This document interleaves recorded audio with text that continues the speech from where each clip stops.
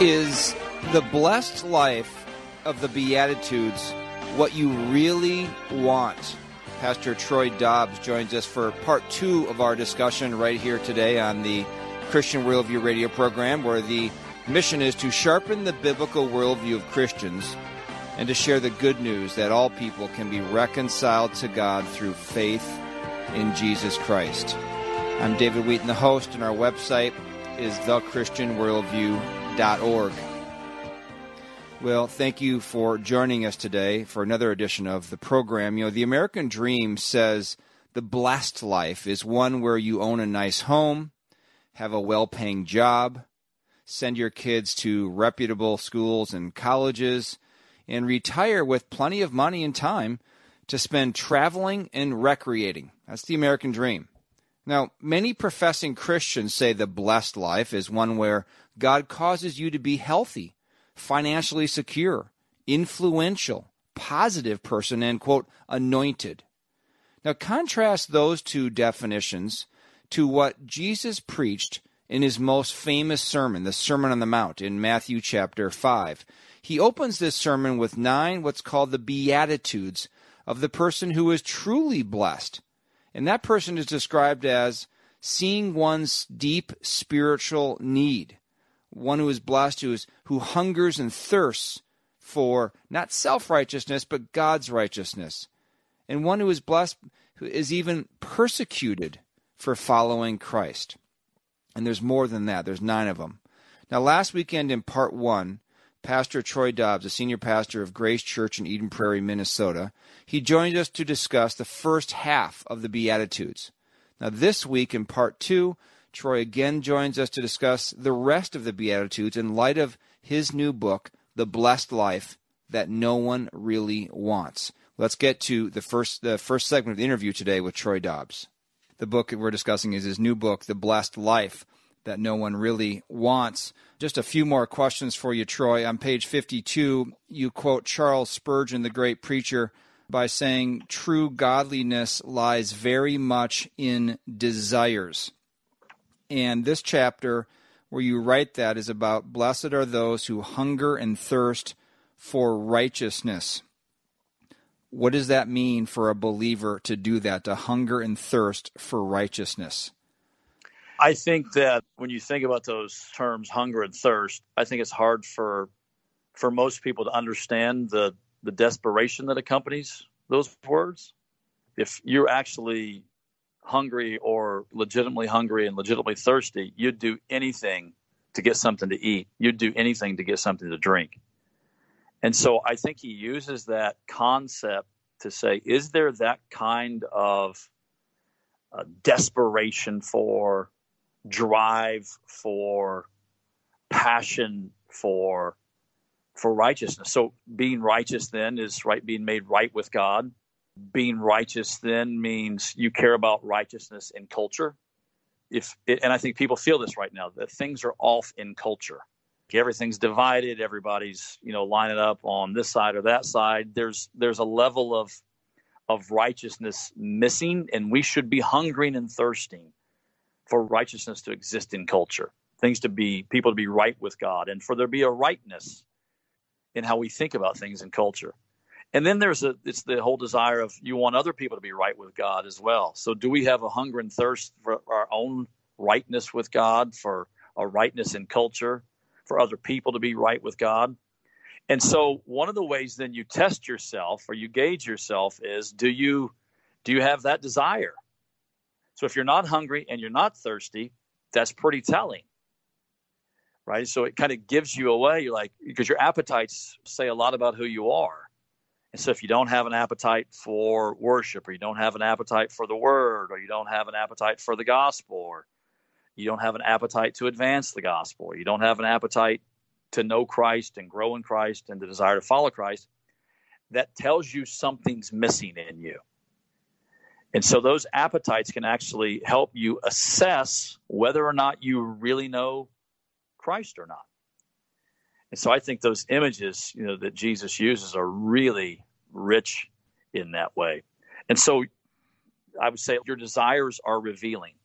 They reveal your passions. They reveal your allegiances. They actually reveal what's important and valuable and meaningful to you. And so I think that's how Jesus wants us to think about this then. So are we really sure that we know Jesus? And I think that's what Spurgeon was kind of hitting at with that quote, that whole concept and idea. Again, Troy Dobbs with us today on the Christian Worldview, talking about his book, The Blessed Life. We have it linked at our website, thechristianworldview.org. It would be very helpful for you to read this book, to delve into these Beatitudes and really understand the richness of meaning beyond the superficial of quote-unquote blessing that's been so kind of twisted today.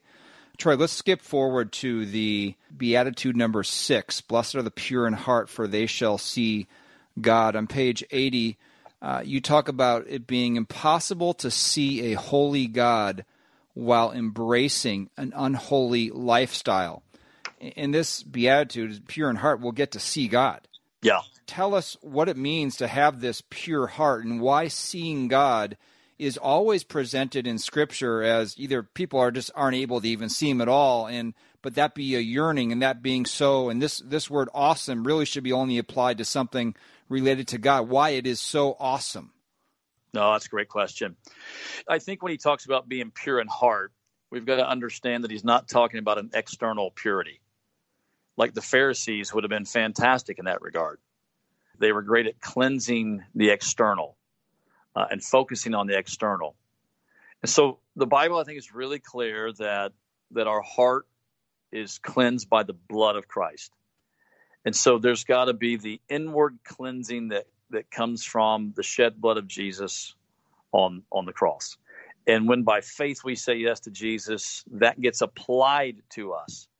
And then we're purified, not because we're pure, but because Christ has purified us and he's cleansed us. And in that cleansing, what I think this Beatitude is saying is that we get to see God. And the whole idea, right, we can't see God and live because he's too amazing, he's too magnificent, the Bible says. But I think the idea then is that we see God at work. And so when your heart has been cleansed by the blood of Christ, then you get to see God work and understand God and get a glimpse of how God does what God does in culture in a way that is stunning and amazing. And so seeing God is so awesome. Yeah, no one can see God but Jesus. And that's why we need a mediator. Because God is so glorious, so otherworldly, so unlike us, that we could never know him, see him, and live. To think then how amazing it is then that God loved us so much that he would give up his only son to enable us to have a relationship with a God of that magnitude. Yeah, it's just profound, right? That whole thought and idea. And then to be able to see God at work. And that's why I think we trust in, the Bible says there is a positional righteousness and then there's a practical righteousness. So positionally, right, we're justified. We can't be any more justified. We're right with God. We can't be any more saved than we already are. And so that's our position before Christ. But practically, there's also an outworking of that. And that is where we are trying to, by the power of the Spirit, to live lives that bring glory and honor to God. And we don't set unclean things before our eyes. We don't want to live impure lives because we know the Bible cares and speaks so highly of and deeply about this whole idea of purity. And so we want God to do a work in our hearts. And so that's why once you've trusted Jesus Christ and he's cleansed you from all sin, that you care so deeply about sin because of what it cost Jesus, that as you move forward in the Christian life, man, you're really close to him. You want to be close to him. You want to continually confess those sins, mourn over those sins, because you want to see God at work. You want God to do a work in you. Mm-hmm. And so God uses people who are pursuing him. And so that whole idea was always amazing to me. And I actually kind of spent a little bit of time kind of talking about the whole concept of, can we actually see God when the Bible says that we can't see God? And so I kind of explained that so people can, read the book and see that. I think it'll make a lot more sense. But I do think there's a great, powerful picture of being able to see God at work and knowing that God is at work. And that only comes from being in a right relationship with him. Okay, final beatitude to discuss today here on the Christian Worldview with our guest, Troy Dobbs, in his new book, The Blessed Life. You say later in the book now, it comes down to this. Every Christian needs to understand that the goal of Christianity is not to be a nice, popular person who never offends anybody. As a matter of fact, Jesus said in Luke 6, "Woe to you when everyone speaks well of you, for that is how their ancestors treated the false prophet."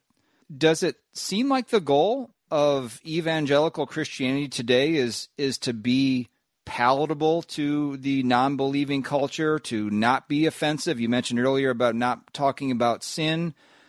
How does this final beatitude, number 8, blessed are those who are persecuted because of righteousness, just completely go against, I think, the mainstream church culture today? Yeah, no, for sure. And, I think that we have to be clear that we're not just looking for persecution's sake. You're persecuted because of righteousness. And so when you're persecuted because you are right with God, you know that's coming. You're going to be persecuted when you want to see righteousness in culture. Because, the Bible would say that those apart from God hate God. They're God's enemies. They don't want to see the rule and reign of God in culture. You're going to be persecuted when you want other people to be right with God. You're going to be labeled as intolerant. And so I think over time what happens is that we start listening to culture more than Scripture. And if you take your cues from the culture, you're going to end up living a very vanilla, generic, unspecific Christian life, where you'll retreat to vague theisms about God, but not a clean and clear passion for proclamation of Jesus is the only way. And I see people cave into that left and right in culture today. And I think some of it is, we want everybody to like us. I think some of it is we don't want to be insulted or persecuted. I think some of it is we really don't believe the gospel like we think we believe the gospel. And so I even said this past weekend at Grace, you're only impacted by the gospel in as much as you're impacting someone else's life with the gospel. And so if you're not making any kind of gospel impact in culture at all, maybe it's because the gospel hasn't touched down in your life. Mm-hmm. And so that becomes the first place that you look. And the thing that's so amazing to me, David, too, is you kind of walk through that Hebrews 11, how every single one of those men and women in Hebrews chapter 11, they all experienced unbelievable persecution, flogged, jeered, sawn in two. When you read that, it's just unbelievable. Okay, our guest today on the Christian Worldview is Troy Dobbs, the senior pastor at Grace Church in Eden Prairie, Minnesota. We're talking about his new book, The Blessed Life, which is an examination of the Beatitudes in Matthew chapter 5. And I think it's important to do this in the midst of all the topsy-turvy upheaval that's been going on in our society this year. It's very easy for a Christian to be very uptight and be really focused on that 100% and have the wrong kinds of attitudes. Well, we go back to Scripture, we look at the Beatitudes. What kind of attitudes, so to speak, does God want built into us? What is the blessed life in the midst of unrest and upheaval in our society? More with Troy Dobbs coming up next on the Christian Worldview.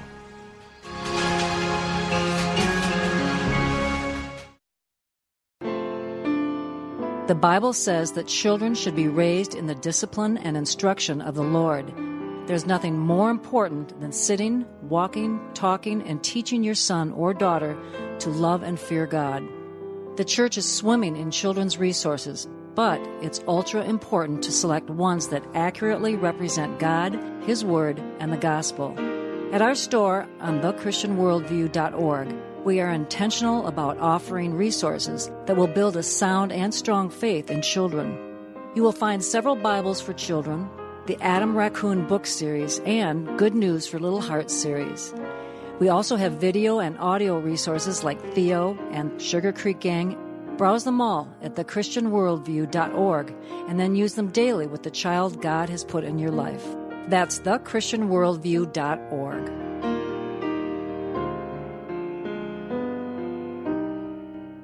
The Christian Worldview radio program airs live Saturday mornings at 8 a.m. Central Time. But did you know you can also listen according to your own schedule? One simple way to hear past programs is at our website, thechristianworldview.org. You'll also find short takes there, which are bite-sized highlights of each program. Beyond our website, you can search for The Christian Worldview in the podcast app on your smartphone and subscribe for free. The program is also available at oneplace.com, sermonaudio.com, iTunes, Google Podcasts, and Stitcher. If you need help navigating the online podcast realm, just give us a call, toll-free, 1-888-646-2233, or follow the links on the homepage of thechristianworldview.org. Because when believers have a sharper biblical worldview and non-believers come to saving faith, lives and families are changed for the glory of God. Thank you for listening.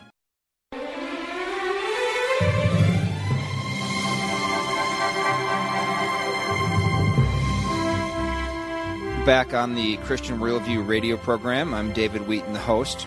Our website is thechristianworldview.org, and just want to point out a couple of things there. We have all sorts of new children's resources. It would be great to do during this particular time to get some good audio or video or books into the hands to do with your kids or grandkids. Also, of course, adult resources, DVDs and books and Bibles and all sorts of things at our store at thechristianworldview.org. You can also become a monthly partner to the Christian Worldview. That would be great. We're a listener-supported ministry. Or just make a single one-time donation to support the ministry of the Christian Worldview. That'd be much appreciated. We want to also highlight that we have our golf event coming up this September. If you're a golfer, over at Woodhill Country Club in Wayzata, Minnesota, Monday, September 21st. And there's not going to be a dinner event this year, at least the way things are going, because of restrictions on indoor group gatherings. But we'd love to have you come for the golf portion of the event. You can find out about all these things, resources, signing up for our free weekly email, supporting the ministry, all sorts of things by just going to our website, thechristianworldview.org. Now, we're talking today with Pastor Troy Dobbs of Grace Church in Eden Prairie about his new book, The Blessed Life, which focuses on the Beatitudes. We have one more segment with Troy, and then we're going to get into how the culture perceives the blessed life. This week, there was a lot of controversy around the Smithsonian Institution, that they had this chart and this explanation of what they call aspects and assumptions of whiteness and white culture in the United States. And so their take on it, it's blessed, not the Beatitudes, but it's blessed to be white.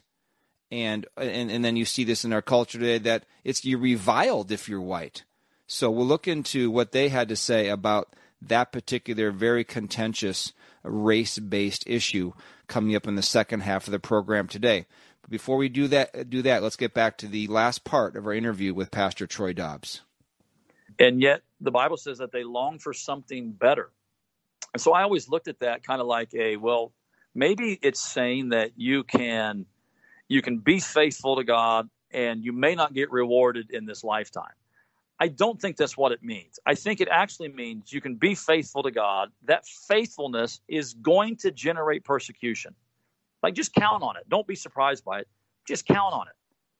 I think then what the text is actually saying is that the folks in Hebrews 11 had such a passion for, a hunger for, and a thirst for God, that there was no blessing they could receive on earth that would satisfy them. Their only satisfaction would be, we want to know God, see God, worship God. And so that became the end-all, be-all pursuit, rather than, hey, there's something that I could get on earth that would satisfy me. There's really nothing on earth that can satisfy you when you realize that only Jesus brings satisfaction. And so that's why I kind of say at the end, that's why our best life ever, because Jesus is in it, right? Jesus is in charge of it. And so Jesus is the better way of living then. And so I think we stop short then of Christ as being our reward. And we just say, God, I want you to give me this or this or this. And then when we get it, we're never satisfied. Mm-hmm. And ultimately, there's nothing on earth, when you know Christ, there's nothing on earth that can ultimately satisfy the deepest need of who you are as a follower of Jesus Christ. So that's kind of the idea then. Yeah, when you're talking about that nothing can satisfy us, that only God can satisfy our deepest longings. I know you're a big basketball fan. You have a son who is an excellent basketball player. You were too, and you probably read that article, and I think it was in ESPN about Michael Jordan, the greatest basketball player of all time, that long article they had on him and just how deeply unsatisfied he is now in his, I'm not sure, maybe he's in his mid to late 50s or something at this point. And after all the success and money he's made and everything else, because he's not in a relationship that God intended him to have, and just made that your point so strong there. Final question for you today, Troy. Again, thank you for coming on the program. Is just a summary for someone listening today that tuned in, is trying to figure this all out about these Beatitudes, Matthew 5, the Sermon on the Mount. What would you say to the person listening today who maybe hasn't entered into a relationship with God through Christ by faith at this point, or for the Christian listening today who wants to better live out, have these be manifested out of their lives? How do they go about, some practical ways to go about doing this? Yeah, I think that, one, humility is the key to getting more of God's grace if you're a Christ follower. God is attracted to humility. And so when you're really honest before God, that moves the heart of God. I think, you look in culture today, we need to mourn our sin, right? We should be mourning the sins of our culture. I think this whole idea of meekness, bridled strength that relies on God's sovereignty, not our own power. That's a relevant word for us today. Everybody's striving, it's just a constant power struggle. Well, the Christ follower says, hey, we have strength, but it's bridled strength because we're going to rest in God's sovereignty. God is the one who has all the power. I think then we look at, what are we hunger and thirst for? What are we really after in life? If it's not the Word of God, the Son of God, right, the Church of Jesus Christ, we've got to kind of look and say, hey, what's missing in me? Blessed are the merciful. And we certainly need that in today's culture, right, where we understand what grace does. And when we give people grace, when we show people mercy and give them second chances, how powerful that is and how transformative it is for a culture. Certainly the pure in heart for Christ followers. We're going to make sure that we're cleansed by the blood of Jesus Christ, and we want to see God work. Talking to a group of pastors the other day, like, we need to see a work of God, and we need to see God at work in our culture right now. And then peacemakers, obviously. Keeping peace is one thing, making peace is another thing. I mean, the gospel is the peace plan, right? Mm-hmm. That changes people's lives forever. Mm. And then I just think this whole idea that you're going to follow Jesus Christ and you're not going to have trouble and you're not going to have struggles. When you look at the founder of the faith, Jesus Christ himself, who ends up nailed to a tree, and that somehow you and I would be able to live lives different than that, contrary to that, without pain, without struggle. I just think you look at your Savior, and he told us this, right? You can expect it, right? So don't be surprised when it comes. Be disappointed when it doesn't come, I would say, because maybe you're not living a righteous Christian life that draws any sort of distinction. Mm-hmm. And then I think for people who don't know Christ, listen, the whole key then is you're going to rely on you, you're going to rely on him. So I'm sharing the gospel with 2 or 3 different friends of mine right now. Or just, are you going to go with you? You banking on you? And, the Bible would say that if you'll just humble yourself and lay yourself low before God and say, hey, I acknowledge I'm a sinner. I'm in need of a Savior. And I acknowledge by faith this Savior is Jesus. And I want Jesus to come into my life and to fill my life, that he'll cleanse you from all your past, present, and future sins. He'll write your name in the book of life. He'll give you eternal life the moment you believe. So it's not like you get it when you die. You get it when you say yes to Jesus. That'd be the greatest gift that anyone could ever receive on the planet. And so I would say, man, I would run towards this gospel, this good news, and stop relying on myself and start trusting in the Savior and his work for me. Well, so well said and so true.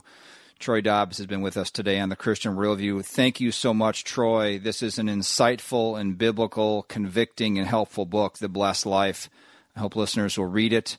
And we wish all of God's best and grace to you, Troy, and your family. And thanks again for coming on the program today.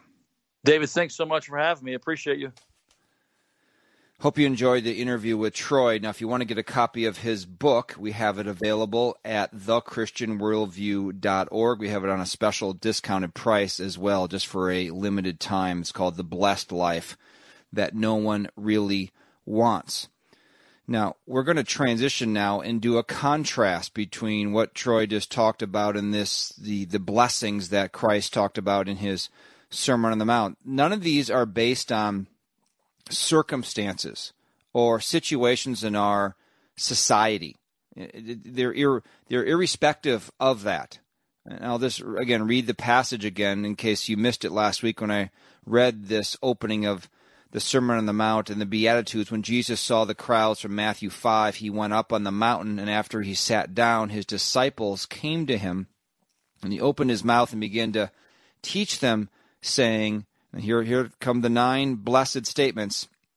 Blessed are the poor in spirit, for theirs is the kingdom of heaven. This is spiritual brokenness, realizing you have a deep need to be right with God. That's a blessing if you have that. Number 2, blessed are those who mourn, for they shall be comforted. This is mourning over your sin. That's a good thing. That's a blessing if you have that, because that's going to lead you to the solution, the offer that God offers to make you right, to forgive you of your sin. Number 3, blessed are the gentle or the meek, it's often translated as. Meekness is power under control. It's self-control, for they shall inherit the earth. The meek, it's self-control over the sinful desires that are inside every one of us, and that we don't just rage out in anger. We have control over our own spirit by the power of the Holy Spirit. You're blessed if you have that meekness. Number 4, blessed are those who hunger and thirst for righteousness, for they shall be satisfied. This is our greatest desire, is to eat and drink. But it's not just physical eating and drinking. The greatest desire, you're blessed if your greatest desire is to pursue the righteousness that God offers you through his Son. And we'll go through the rest of them at the beginning of the next segment. And then also we're going to get into this contrast of what the culture says is to be blessed. It's equity. It's to have racial reconciliation. That's the greatest blessing. We'll talk about that next in Whiteness here on the Christian Worldview. If you like golf, you'll love playing in the Christian Worldview golf event at historic Woodhill Country Club in Wayzata, Minnesota on Monday, September 21st. Golf registration includes lunch, range, and 18 holes with cart on one of the best courses in the state. Bring your own foursome, or we can fit you into a group. Hole sponsorships are also available. Shotgun start is 12:30 p.m. There won't be an evening dinner event this year due to indoor group restrictions, but golfers will enjoy the rare opportunity to play at Woodhill with its immaculate condition, challenging greens, and beautiful setting, all in support of the Christian Worldview radio ministry. We hope to see you on Monday, September 21st. Registration deadline is Tuesday, September 8th. To register, visit thechristianworldview.org. That's thechristianworldview.org. Be sure to take advantage of 2 free resources that will keep you informed and sharpen your worldview. The first is the Christian Worldview Weekly Email, which comes to your inbox each Friday. It contains a preview of the upcoming radio program, along with need-to-read articles, featured resources, special events, and audio of the previous program. The second is the Christian Worldview Annual Print Letter, which is delivered to your mailbox in November. It contains a year-end letter from host David Wheaton and a listing of our store items, including DVDs, books, children's materials, and more. You can sign up for the weekly email and annual print letter by visiting thechristianworldview.org or calling 1-888-646-2233. Your email and mailing address will never be shared, and you can unsubscribe at any time. Call 1-888-646-2233 or visit thechristianworldview.org.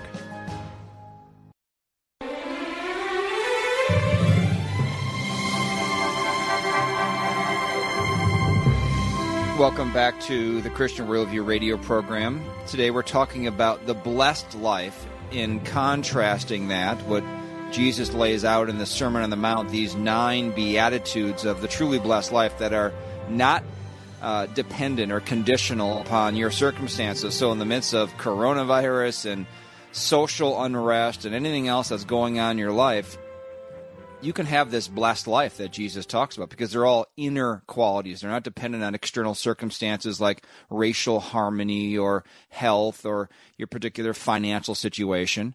And before the break, we were going over some of these just in summary, and we were down to, I believe, maybe the fifth one. So 1, 2, 3, 4. We're down to the fifth one. Blessed are the merciful, for they shall receive mercy. Those who are merciful don't give people what they deserve. That's what mercy is. Justice is people or someone getting what they deserve. If God gave us justice, we would be sent to hell immediately after the first time we sin because we sinned against our Creator. It's treason. It's a crime against an infinitely holy God. And if we got justice, what we deserved, well, we would be justly condemned and sentenced to hell because of the first sin we committed. But God is merciful. He's patient. He doesn't give us what we deserve, at least right away. He gives us opportunity to be right with him. He gives us grace. That is being given what we don't deserve. So those 3 terms are interesting to think about. Justice is being given what we do deserve. Mercy is not being given what we do deserve. We deserve judgment. And grace is being given what we don't deserve, forgiveness and eternal life, rightness, reconciliation with God. And that's a blessing if you are merciful in life, because that makes you like God. The next one, blessed are the pure in heart, for they shall see God. Being pure in heart means you seek holiness. And if that's your desire rather than seeking sinfulness, that's a blessing. You have a blessed life. The next one, blessed are the peacemakers, for they should be called sons of God. Right now, there's such an easy time, a natural time to be so contentious and so divided. And so, I got the right way here and you got the wrong way. It's us against them. But that's not what Christ says. He says, blessed are the peacemakers, those who try to seek peace, for they shall be called sons of God. Now, sometimes it's not possible, of course, to seek peace with someone else who doesn't want it, but trying to be a peacemaker is a good thing. It's a blessed thing. And then the last 2 are sort of almost combined together. It's in the past and it's in the present. Blessed are those who have been persecuted for the sake of righteousness, for theirs is the kingdom of heaven. And then the last one is, blessed are you when people insult you and persecute you. So there's a past tense for those who have been, and there's a present tense for those who are being insulted and being persecuted and saying all kinds of things against you falsely because of me. It says rejoice, isn't it? It's not to say dread this. It says rejoice and be glad, he says, for your reward in heaven is great, for in the same way they persecuted the prophets who were before you. In other words, when you have been persecuted or have been insulted and persecuted for righteousness' sake or because of Christ, you're sharing in the suffering of your Savior, that he came to earth. He lived a perfect life, and yet he was persecuted and insulted and eventually martyred on the cross. He was crucified. And so you're sharing at least in a little bit of the one you're following. And it's also showing you're blessed because it's showing you that if you're willing to suffer for the sake of righteousness, for following Christ, to be persecuted for that, it's showing you, and you're blessed because it's showing that you're loving God more than your own personal safety and security and sort of peace and ease. Because it was always easier, as Troy was saying in his last answer, to kind of shimmer away from that kind of thing. Get away. No one wants, who wants to be persecuted? It's much easier to have, personal peace and affluence, right? Than be persecuted. But when you're willing to suffer persecution at the hands of, or because you're a follower of Christ, that shows that you love God more than you love your own personal comfort. And then that's why Jesus calls you blessed. So these are all internal blessings that we can have in the midst of any situation. Now, I just want to contrast that. As I was reading this week, a story came out from the Smithsonian, about the Smithsonian Institution, the great historical institution that keeps track of American history and artifacts and all sorts of things here in our country. And they had a chart and a column on their website about this issue of race, which has been so much in the news recently. And according to the Smithsonian Institution, of course, of so much of our culture today, they would say blessed or privileged are the white people, for theirs is the power, not the kingdom of heaven, but for theirs is the power in our society. So blessed are you if you're white, and actually, to those who resent that, reviled are you if you're white. So just contrast how different the definition of blessing is according to those who see everything through racial identity, and what a dead-end street that is, and something that the Bible never does and never divides us according to the melanin count or the color of our skin or even our ethnicity. It doesn't divide us according to that. It only sees us as one race, the human race. But if you say that today, well, you're denying, you're a racist. You're denying what is patently observable. Well, that's because they're dividing people into categories that there shouldn't be division. They're focusing and dwelling and obsessing over skin color and culture, and leads only to more division. So they came out with a chart, the Smithsonian Institution. And on the chart, the title of it is, and they actually took it down. You probably could find it somewhere on the internet if you just type in aspects and assumptions of whiteness and white culture in the United States. And they have all these different categories in this particular chart. So they describe what whiteness and white culture is. It's rugged individualism. That's one of the categories. It's the individual is the primary unit. This is a symbol, or this is a trait of whiteness, is that you're an individualist. You're self-reliant. You have independence and autonomy is highly valued and rewarded. I'm just reading off this chart. An individual is assumed to be in control of their environment. You get what you deserve. That's what they call white culture. If you're individually minded rather than community minded. Number 2 category is you are a part of white culture, and you have white superiority if you believe in a family structure of the nuclear family where you have a father and mother and raising, as they say, 2.3 children, is the ideal social unit.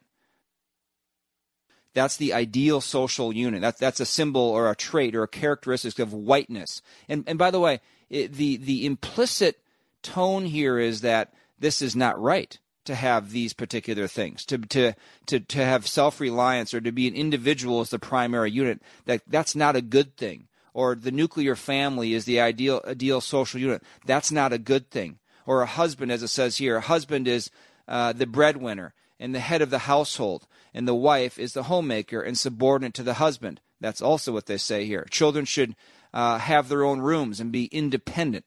Next category is emphasis on the scientific method. This is a trait of whiteness and white culture. And so the bullet points under that one are you're objective. You have rational, linear thinking, as if that's somehow lacking. You should not be objective and rational and linear in your thinking. You should be relative, and you should be irrational in your thinking. Apparently that's better. You have cause and effect in relationships. If people treat you badly, there's a cause and effect for that. Next one is history. White culture is based on Northern European immigrants' experience in the United States. It's a heavy focus on the British Empire, the primacy of Western and Judeo-Christian tradition. Now they're getting at something here. They're saying our white culture, or what they deem white culture and whiteness, is based on Judeo-Christian tradition. Again, it's not saying that this is just an observation of what white culture is in the United States. There's an implicit negativity attached with this particular white culture in America. Next category from the Smithsonian Institution, and talking about race, aspects and assumptions of whiteness in white culture, in white superiority is what they get into in their column, is the Protestant work ethic. The bullet points under that are hard work is the key to success. You work before you play. And if you didn't meet your goals, you didn't work hard enough. Well, I'm not so sure about the last one. Maybe for some people who take it to the extreme, but as if hard work isn't a good thing. as if it's better to play before you work. That's a better value than actually working before you play. The next category of white culture and hence white superiority is aesthetics. It's based on, again, European culture. Bland is best. Women's beauty is based on blonde skin like a Barbie doll. And man's attractiveness is based on eyes here, glasses, economic status, power, and intellect. And, well, I would just say that is probably the last one about man's attractiveness. I mean, tell me which society in the world isn't that based on? If you go over to Asia, Russia, the Middle East, wherever, position, economic power, status, intellect, isn't that always a powerful position to be in? Why is that actually a category of white culture? Holidays, the next category, according to this chart, they're based on Christian religions, based on white history and male leaders. So our holidays are based on Christmas and Easter and so forth. I mean, it seems kind of rather obvious in a society like ours, who has a majority of white people who came from Christian backgrounds, founded upon Christian principles and values, that this would be the case. Some of the things they're writing about in here came from Judeo-Christian worldview. So you'd expect that there would be a focus on the individual, not the community. The Bible always focuses on the individual, not the community. You think there would be an emphasis on the nuclear family. That's what the Bible teaches. You think there would be an emphasis on work. If man won't work, neither let him eat. You think there would be an emphasis on Christian holidays. This is just basically stating the obvious, but also it's portraying the obvious in a very negative connotation, like there's something better out there than what we have. We'll come back and talk more after this. David Wheaton here to tell you about My Boy Ben, a story of love, loss, and grace. Ben was a yellow lab and inseparable companion at a stage in my life when I was single and competing on the professional tennis tour. I invite you to enter into the story and its tapestry of relationships with Ben, my aging parents, with a childhood friend I would finally marry, and ultimately with God, who caused all things, even the hard things, to work together for good. Order the book for your friend who needs to hear about God's grace and the gospel, or the one who has gone through a difficult trial or loss, or just the dog lover in your life. Signed and personalized copies are only available at myboyben.com or by calling 1-888-646-2233. That's 1-888-646-2233 or myboyben.com. There's an abundance of Christian resources available, but the reality is that many of them, even some of the most popular, do not lead to a sound and strong faith. While there's only one perfect book, a key aim of the Christian worldview is to identify and offer resources that are biblically faithful and deepen your walk with God. In our online store, we have a wide range of resources for all ages: adult and children's books and DVDs, Bibles and devotionals, unique gifts, and more. So browse our store at thechristianworldview.org and find enriching resources for yourself, family, friends, small group, or church. You can also order by calling toll-free 1-888-646-2233. That's 1-888-646-2233, or visit thechristianworldview.org.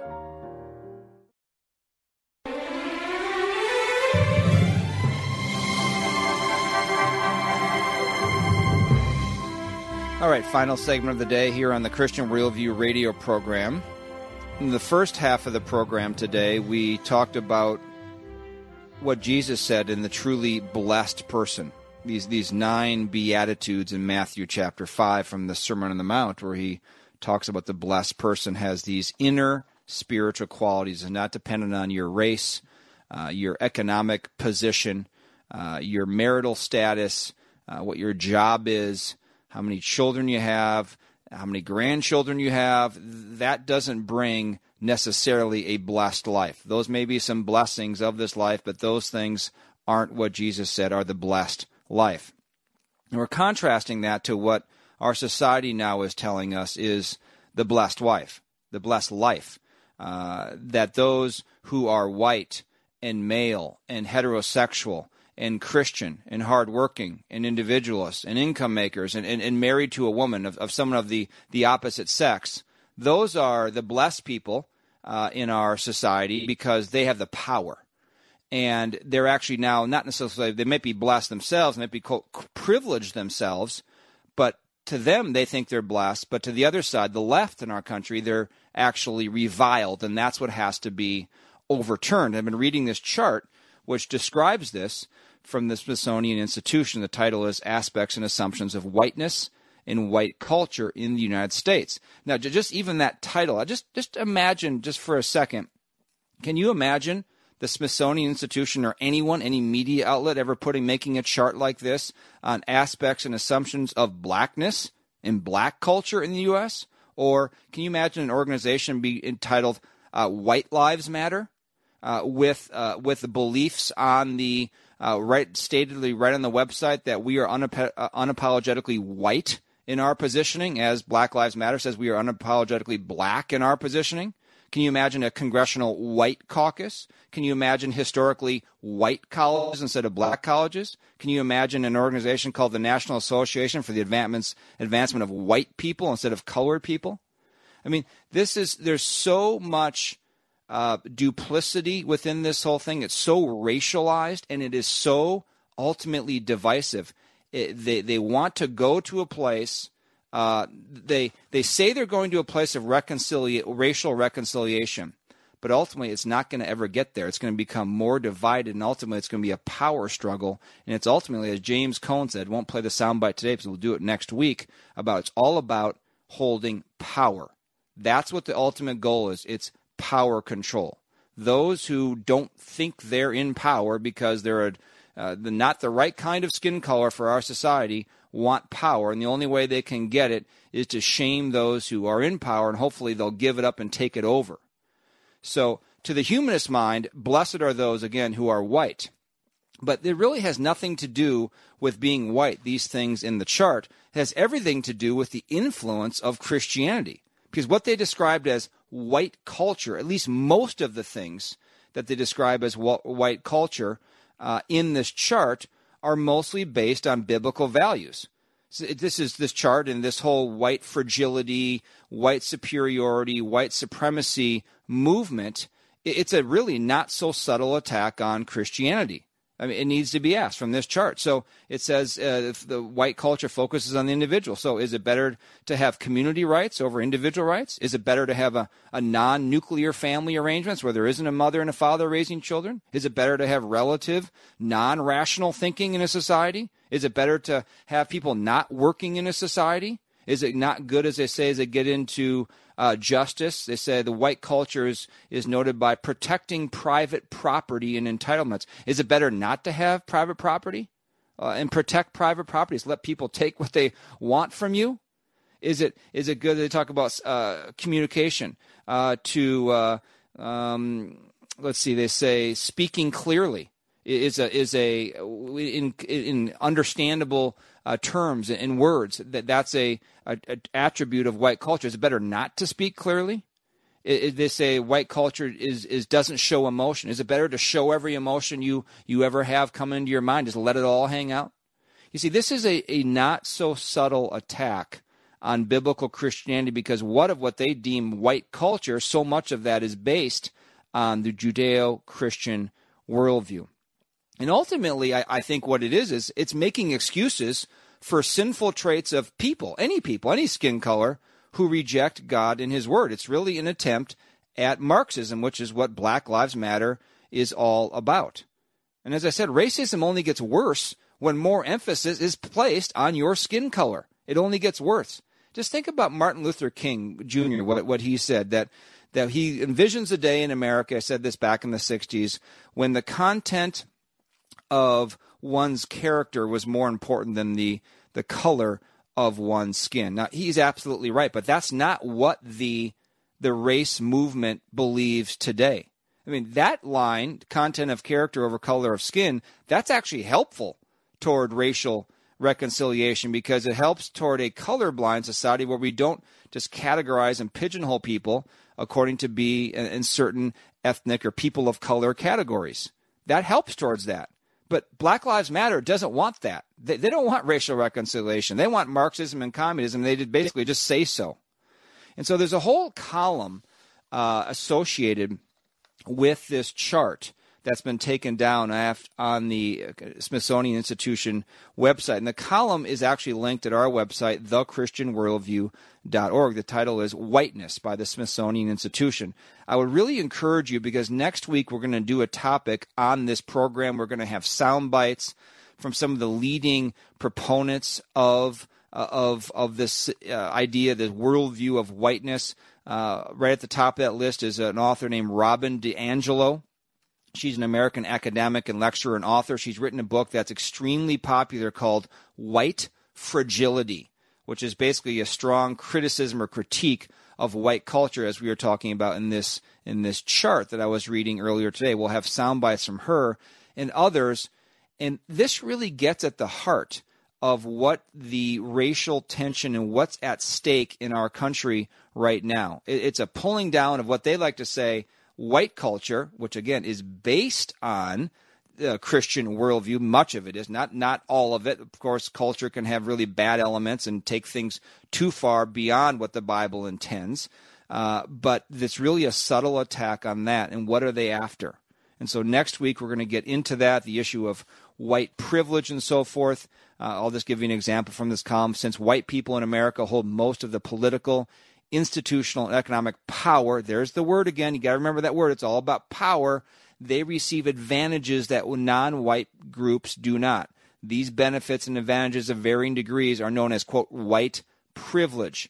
For many white people, this can be hard to hear, understand, or accept, but it is true. If you are white in America, you have benefited from the color of your skin.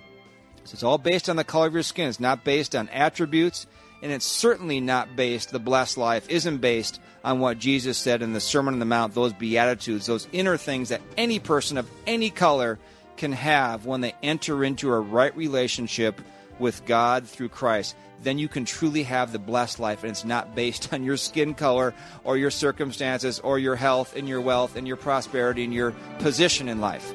So stay tuned. Much more coming up on this next week on the Christian Worldview. You know, we do live in a changing and challenging world, but there is one thing we should always remember.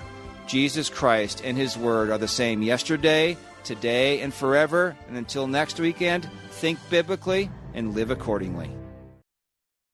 We hope today's broadcast turned your heart toward God, His Word, and His Son. To order a CD copy of today's program, or sign up for our free weekly email, or to find out how you can be reconciled to God through Jesus Christ, go to our website, thechristianworldview.org, or call us toll-free at 1-888-646-2233. The Christian Worldview is a weekly 1-hour radio program that is furnished by the Overcomer Foundation and is supported by listeners and sponsors. Request one of our current resources with your donation of any amount. Go to thechristianworldview.org or call us toll-free at 1-888-646-2233. Or write to us at Box 401, Excelsior, Minnesota, 55331. That's Box 401, Excelsior, Minnesota, 55331. Thanks for listening to The Christian Worldview. Until next time, think biblically and live accordingly.